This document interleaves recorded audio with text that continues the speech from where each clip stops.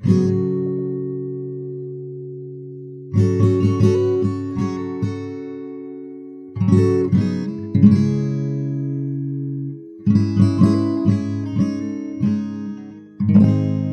Morse and Charlie Piper knew a lot about soybeans. In fact, they wrote the book on soybeans, which they titled, fittingly, The Soybean. Piper was the elder of the two and a mentor to the younger Morse. Back when they met in 1902, Piper was known by his colleagues as the Prophet because he always seemed to see the potential in plants before anyone else, which was a very valuable skill for him to have, considering that he was the head of the USDA's, the United States Department of Agriculture's, Office of Forage Crops. So Piper was the guy in the U.S. government in charge of figuring out which plants available in nature, in the U.S. and around the world, would serve as suitable, domesticable food for our country's grazing livestock. And Morse went to work for him at the very moment that Piper was planning to investigate the potential of growing soybeans for forage purposes, a plant that grew wild in the area and that they were vaguely aware of being used for other purposes elsewhere, but which had never been a thing that was intentionally grown in the country. They began by collecting the varieties they could find around the United States, then domesticated them in little controlled gardens in various climates. They then took the best, most stable, most disease-resistant, most nutrient-rich, most overall growable versions of these soybeans and started distributing them by hand to farmers around the country. Those farmers would then dedicate a few square feet of land to this new crop, happy to help the government test them out to see if there was any economic potential in them. And Morse, Piper, and their people would then go back around and check in on how these test crops were faring from time to time. The book they eventually wrote was the consequence of these initial experiences and the collection of research and notes that were accumulated over the course of the subsequent decade. They published their measurements and observations as a collection of booklets and articles and then aggregated everything into a larger, more cohesive, formal book, The Soybean, which was initially published in 1923. Though the book lists both men as authors, the reality is that Morse did the majority of the writing. During its production, Piper was not doing terribly well, health-wise, getting up into the years as he was, and Morse had him listed as the senior author of the book, out of respect for his work and for his foresight in recognizing this plant for what it was, before anyone else in the country even knew it existed, much less understood what it could represent, what it could someday become. Far more people would come to understand its potential, though, in the late 1920s. At that point, production of the soybean in the United States was increasing at a rapid clip, and it was reaching a point where the government thought it would be prudent to prepare for a day where the production capabilities had scaled so that there were more soybeans than they currently knew what to do with. In other words, they knew it could be a valuable forage crop for cattle and such to eat, but could they use it for anything else? Could soybeans become even more useful than it already seemed to be? The Dorset-Morse soybean collection expedition to East Asia began in 1928 and lasted over 2 years into 1931. During that period, Morse and a man named Palaman Dorset, a horticulturalist who, like Morse, worked for the USDA, traveled around East Asia, visiting China, Korea, Japan, and nearby regions to gather local soybean samples, to engage with local officials and farmers, to see how they cultivated and harvested and utilized the soybean, and to generally understand what other cultures did with this crop that the U.S. was intending to produce on a far larger scale. While in the region, they took over 3,000 photographs and wrote over 6,000 pages of notes, which were eventually published as 17 hardcover books. They collected over 4,500 distinct soybean samples, representing around 2,000 soybean varieties and types, and they collected about 250 different food products made from soybeans in these regions, which they then shipped back to the United States. Some of these samples survived the trip, Many did not, but thankfully they took notes and photos of these food products as well, along with the detailed notes about and diagrams of the many industrial applications that these other cultures had developed for soybean oil. This entire expedition, which set the tone for what happened next, the soybean industry exploding in the United States, becoming one of our largest, most varied, and use case diverse crops. It only cost about $24,000 at the time, which is around $370,000 in today's money. Not too shabby, considering that soybeans were a nearly $41 billion industry in the U.S. alone in 2017.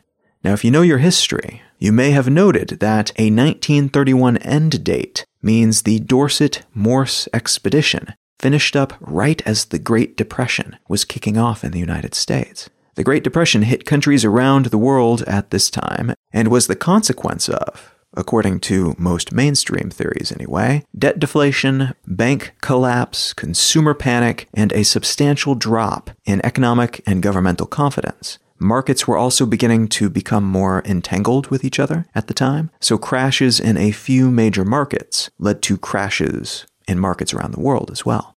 This economic depression was amplified in horribleness, within the United States at least, by a parallel ecological crisis called the Dust Bowl, also sometimes called the Dirty 30s, which was a nearly decade-long period of dust storms across North American prairie land, caused by the combination of rapid industrialization of the farmland there, severe drought, and short-term thinking when it came to how agricultural land in these areas was treated. They basically tried to move too fast. They cultivated it too quickly. And as a consequence, they did not leave enough latent root system in place to hold the soil down when the rains failed to come and the wind started blowing.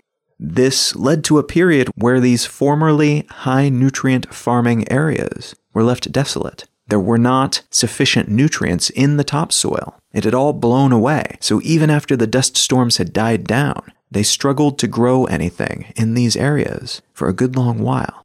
Soybeans helped these drought-stricken Dust Bowl regions to become fertile once more.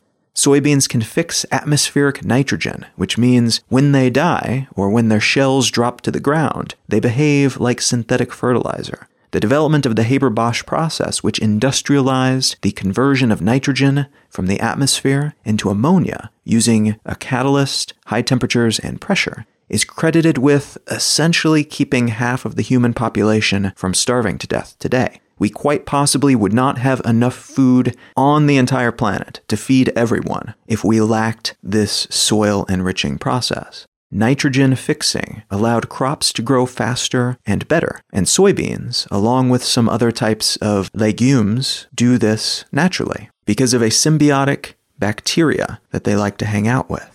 The emergence of soybeans and our ability to produce them in increasingly high quantities helped rebuild the American agricultural industry, while also having been born of that same industry. They figured out how valuable this little bean could be, and then within a few decades of first investigating it and putting the wheels in motion that would eventually lead to its popularity, it turned around and saved that same industry from whence it was born.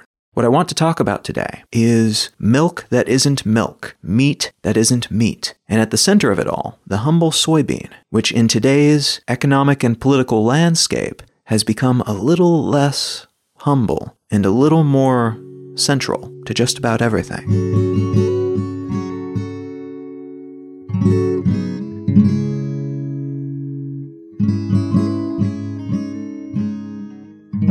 You're listening to Let's Know Things. I'm Colin Wright. The article I want to start with today comes from Vox, and it's entitled Fake Milk: Why the Dairy Industry is Boiling Over Plant-Based Milks. This article, in typical Vox fashion, outlines the main points of this argument very clearly and concisely. It also identifies some of the major players in this rigmarole, including some of the politicians that are involved, like Democratic Senator Tammy Baldwin from Wisconsin, who has been pushing the Dairy Pride Act, which, believe it or not, is a cumbersome acronym for the Defending Against Imitations and Replacements of Yogurt, Milk, and Cheese to Promote Regular Intake of Dairy Every Day Act.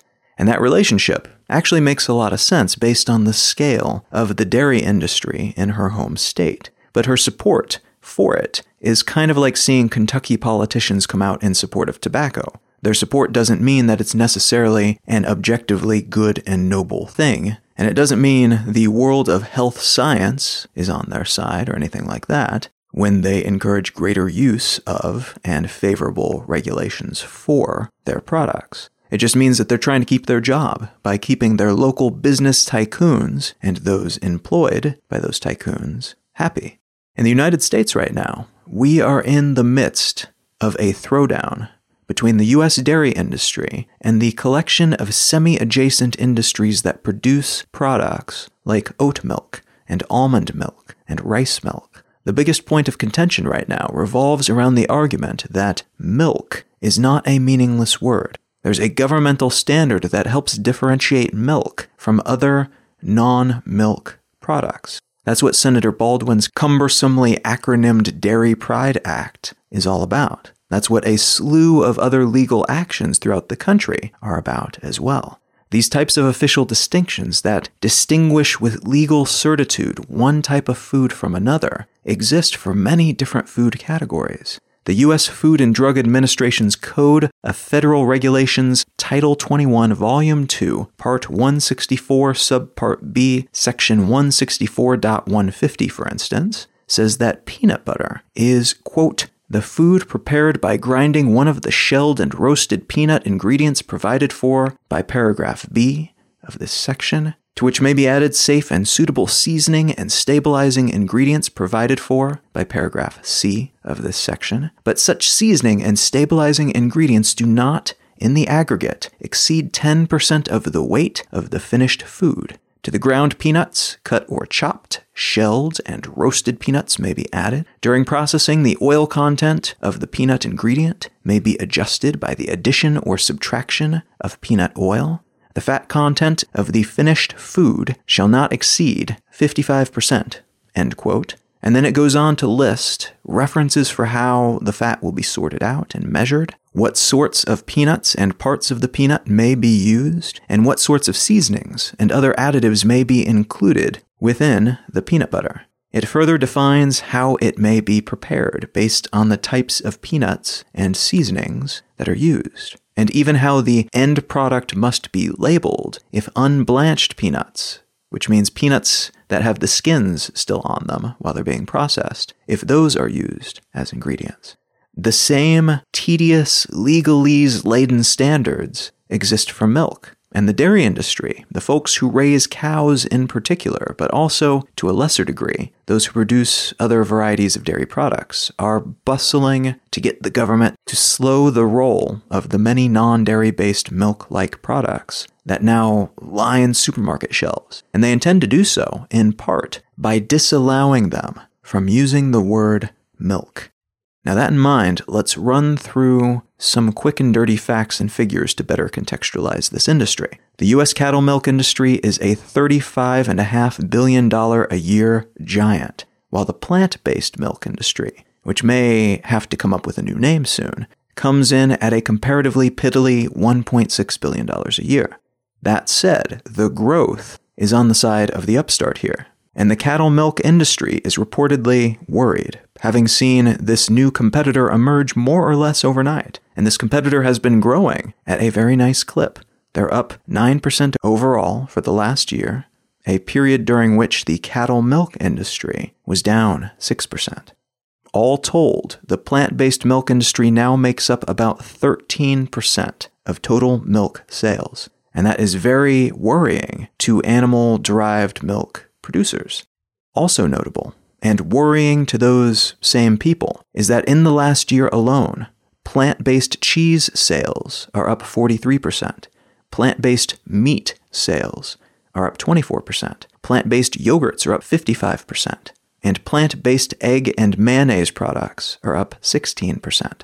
What cattle milk producers are hoping to do here is force the plant-based milk producers to stay away from the word milk. They believe that they, the folks selling animal milk, should own that term, and that the plant milk people are unfairly benefiting from their branding. They are piggybacking on milk's good reputation, which was built up over the span of generations. To make that terminological ban happen, they are clamoring to get the FDA to enforce the milk standard of identity, which is the legalese, like the peanut butter one that I read before, but for milk, which says quite clearly that milk is, quote, the lacteal secretion practically free from colostrum obtained by the complete milking of one or more healthy cows, end quote, among many other things. But just that small bit of text alone would already require that, for instance, coconut milk producers stop using the term milk. Almonds and oats, likewise, do not have nipples and do not lactate. The whole plant-based milk industry would need an entirely new name. And a lot of individual brands and products would need to completely rebrand while also figuring out how to demonstrate to consumers that their newly named product is the same thing that they were buying in droves before the forced renaming. The other argument being used here, and the one based less on legal pedantry and more on actual practical concern for consumers, is that plant-based milk products do have substantially different nutritional profiles than cattle milk.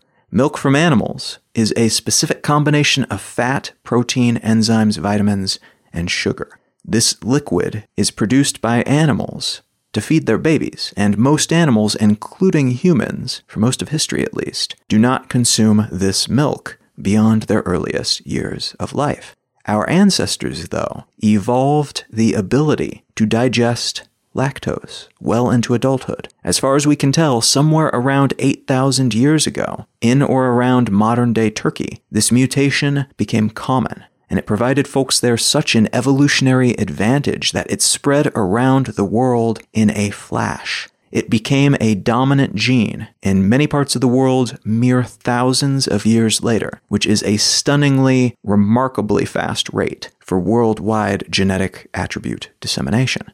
Once it was digestible by adults, milk became a bit of a superfood for otherwise relatively undernourished farmers living during the Neolithic period. All that fat and protein, those vitamins, that energy, it was a huge advantage over people who could not digest it. Fast forward to today, though, and you'll find a lot of people who avoid dairy because of its perceived health risks, because of a sensitivity to lactose, or because of the industry to which it is attached, the larger cattle industry web of sub-industries that forks off into more specific fields like leather and hamburger producers, but which holistically encompasses anything that makes use of domesticated animals as a product. So milk, meat, hides, and even, in the eyes of some, harvesting honey from bees and eggs from chickens. Now, I'm not going to go any deeper into that facet of this story for this particular episode, except to mention that part of the reason for why the milk and other animal product industries are on the decline and why alternatives are on the incline is a change in moral perspective regarding how animals are treated, and particularly how animals within these industries, which make use of animals on an industrial scale to create their products, are treated. Take from that what you will, but it's an important part of the story, alongside the various health concerns that often catalyze a shift from people consuming animal proteins primarily to consuming part or all plant-based proteins. The other big meaningful shift here, though, has taken place on the other side of this conflict within the plant-based protein industries. The plant-based protein industries have kind of stepped up their game. As someone personally who eats a lot of these types of foods, I can tell you anecdotally that there's a lot to love at the moment. It's gotten a whole lot better over the past decade or so, and it seems to be getting better all the time, still today. And that anecdotal information correlates with consumer data that indicates first that plant-based protein foods have been experiencing and are continuing to experience an upswing in sales. And second, that many brands which have traditionally avoided this space entirely have begun to go all in. Their consumer indicator crystal balls are telling them that plant-based proteins are still trending and will likely continue to do so for the foreseeable future. Now, part of the reason for this seems to be that the technologies used to create these foods and to preserve, package, and ship them has improved. More people are also more skillful in preparing and seasoning them appropriately, and they've done a lot of R&D to figure out where these types of foodstuffs are best utilized in a dish and what textures and colors and flavors are the most pleasant and palatable to the most people. There's also an abundance of less intimidating intro-level plant protein snacks that are now available, which can hook people on the perception of eating healthy, of changing up their diet without making them actually work for it. The plant-based protein world was once a space that required that adherents become more or less their own chef, to make all of their own meals if they wanted any kind of sustainable variety in their diet. Today, though, there is plenty of healthy branded junk food available that fits squarely within the plant-based protein circle. And that perception shift and that ease of access when it comes to puffed water lily seeds and kelp jerky can pull people deeper into the fold. It can help them change their mind about what is normal and what is acceptable and what they personally like to eat. And that brings us to another similar story about the conflict over naming rights and what foods get to be called what. Just as milk producers are fighting back against the barbarians at the gate, trying to keep plant-based protein producers from using their milk moniker, so too are players in the meat industry trying to prevent plant-based protein product producers from using the word meat. Their argument is similar to that of the milk producers, that basically these products claiming to be meat are not meat, and it could be confusing to consumers if they were to use that term on their labels. Interestingly, they are applying the same argument to another potential usurper, the makers of lab-grown meat. Basically, meat that is compositionally the same as meat that comes from animals, that's made up of the same proteins and fats and so on, but instead of being grown on an animal, which is then killed so you can harvest the meat, these lab-grown products are grown in kind of lab-like factories, manufacturing facilities where they can grow the same meat materials on kind of scaffoldings and then process those materials so that they have the same texture as the stuff that is grown on a cow or a goat or a sheep. Now, this is a weird concept at first, I know, but the mental shortcut here is that you can grow meat on an animal, or you can grow meat not on an animal. You can grow it on something else. And the lab-grown meat people are opting for that second option, to avoid harming any animals and to ideally, someday, create cheaper, healthier, more sustainable meat that has exactly the same taste and mouthfeel and texture and everything else. Meat that is, in fact, exactly the same as traditional meat, except that it did not come off of a living creature. It's just a tissue that was grown to be eaten.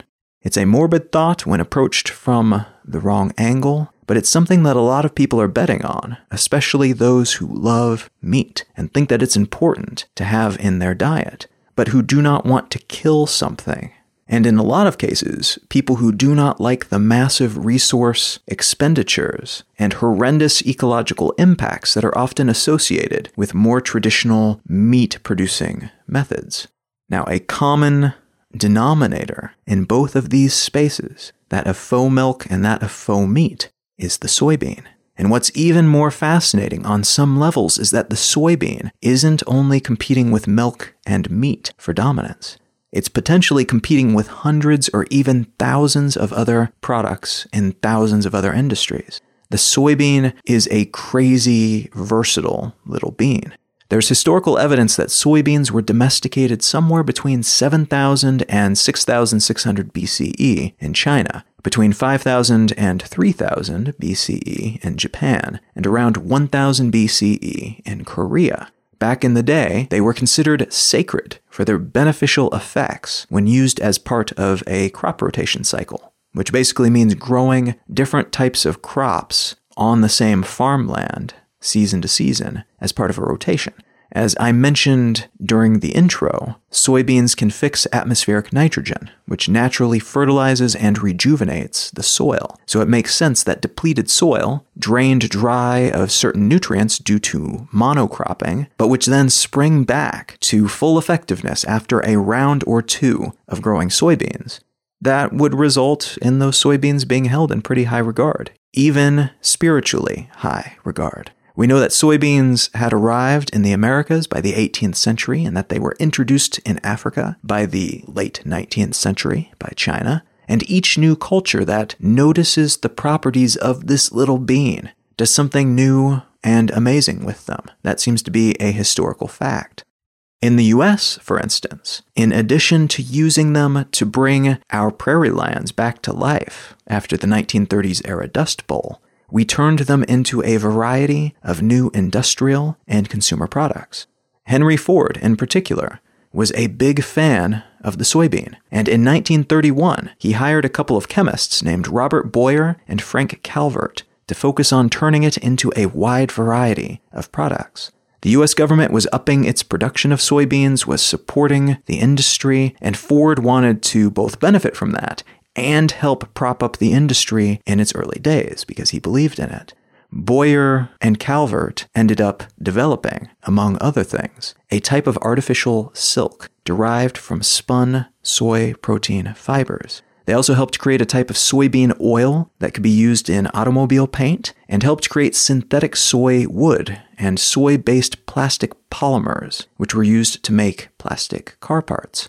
They used soy oil as mechanical fuel inside their cars' shock absorbers, and they did early research that eventually led other researchers to develop soy-based rubber, surface coatings, solvents, lubricants, and adhesives.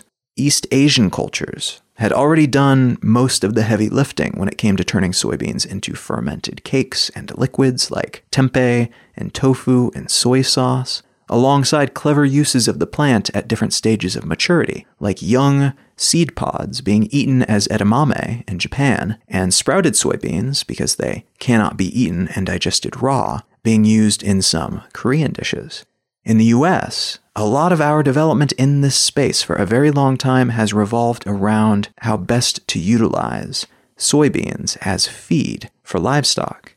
And to this day, despite the multitude of uses that we have found for it in the meantime, including as a type of biodiesel, as fermenting stock for vodka, as inks and crayons and soaps and cosmetics, we are still primarily using them for that same purpose, to feed our animals. Soybeans are about 38 to 45% protein and about 20% oil. There's a lot of nutritional value in each and every bean. And as a consequence, about 85% of the world's total soybean output is processed into meal and oil. The former ending up primarily as livestock feed. About 95% of the meal becomes feed, in fact, and the latter sold either generically as vegetable oil or as the fat in processed and packaged foods. Soy has been important, then, to a wide variety of cultures for most of modern history, and in some parts of the world it's been important throughout ancient history as well. But it's only now finding this new niche as a source of protein that can be reshaped into patties, into cubes of protein that can be flavored and blended with other materials to make faux hamburgers and other meat substitutes, and which can serve up nutritionally rich milk, or milk-like liquids if we want to get ahead of that impending legal action by the milk industry. It's been used as food for human beings before, throughout a great span of human history, and even into prehistory, but never at this scale, never at this level of ubiquity and diversity. And that versatility is part of why the story of soybeans is in the media today.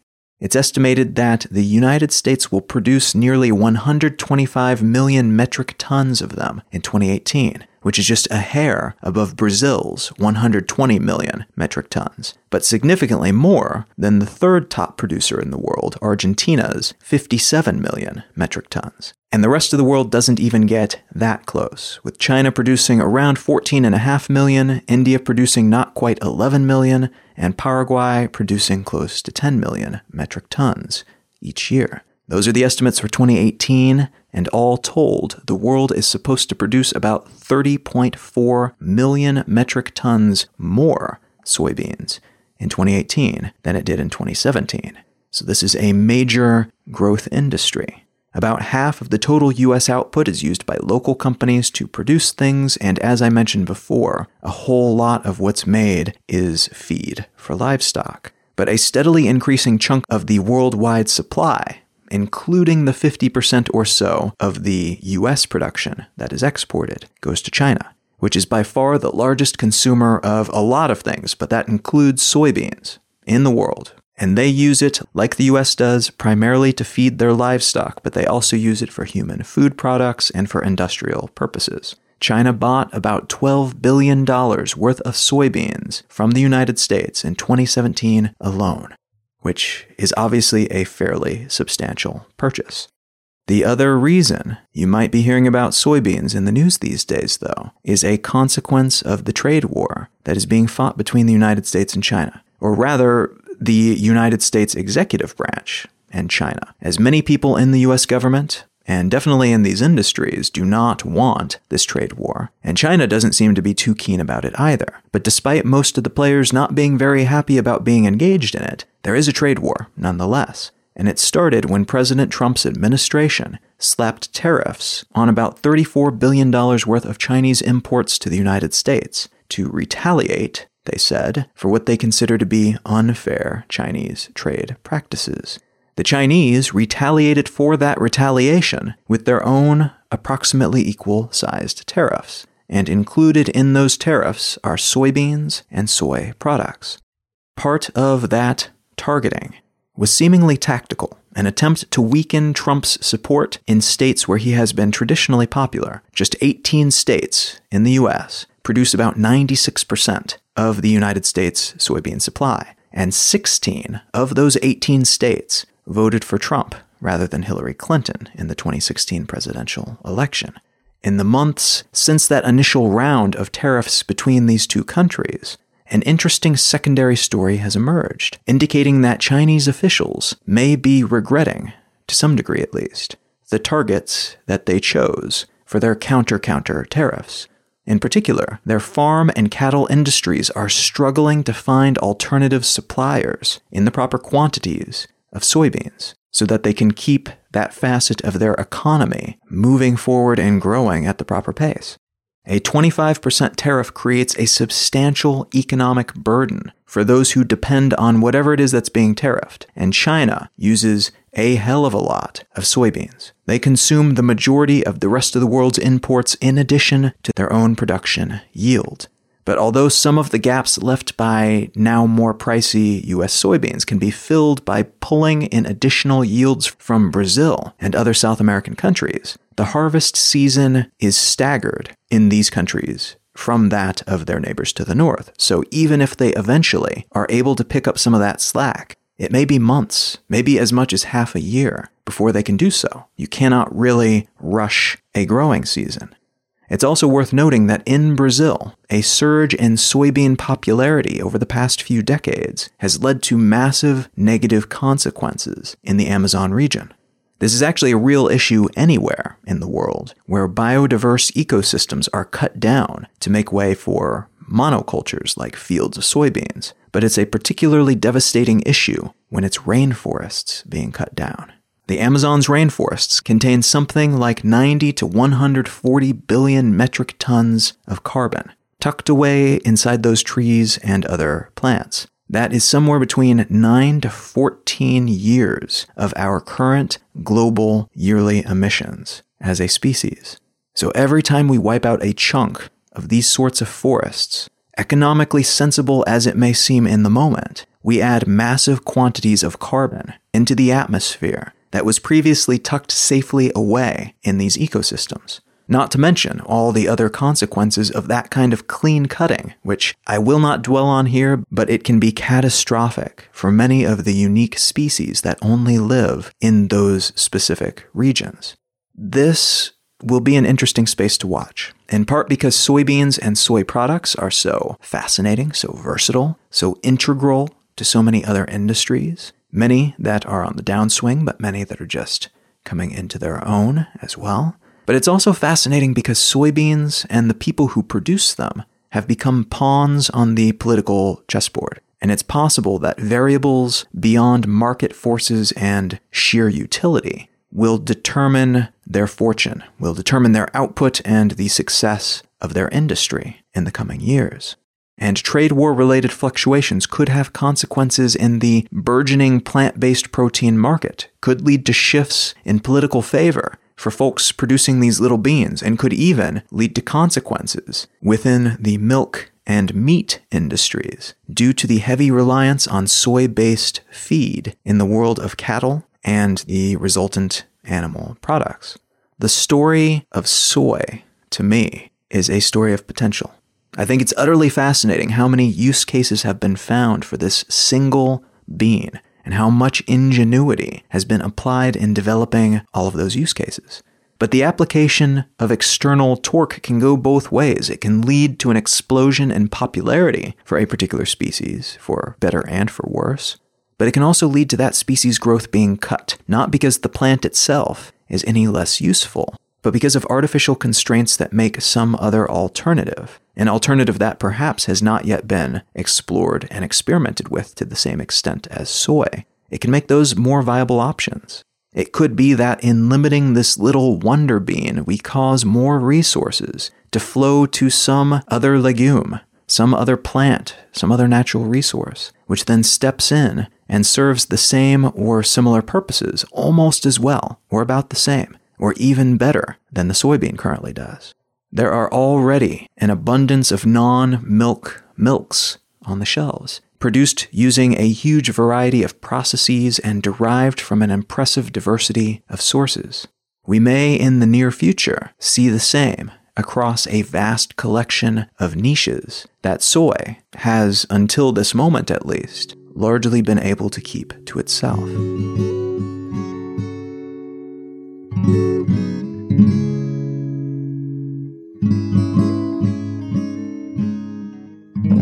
The book that I'd like to recommend today is called The Rise of Yeast: How the Sugar Fungus Shaped Civilization by Nicholas P. Money.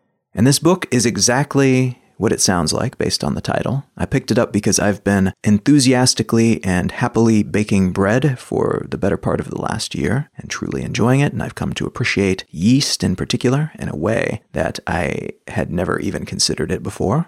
And this book gets even deeper into the concept than that. It goes into the history of it. It talks about how fermentation in general caused by yeast may have led to nomads way back in the day settling down into villages that eventually became cities, that leavened bread may have emerged as a consequence of early people spilling beer onto their unleavened bread and then nature taking its course. It goes into depth about how yeast is pretty much everywhere and on everything, but there's a huge variety of different creatures living within the yeast family. And interestingly, how yeast essentially gobbles up sugar and, to defend itself, produces alcohol as a byproduct, which it then suffocates on. And this is what limits the percent of alcohol that can be in particular beverages after fermenting processes. But it's also what keeps other types of bacteria and such from growing within an alcoholic beverage or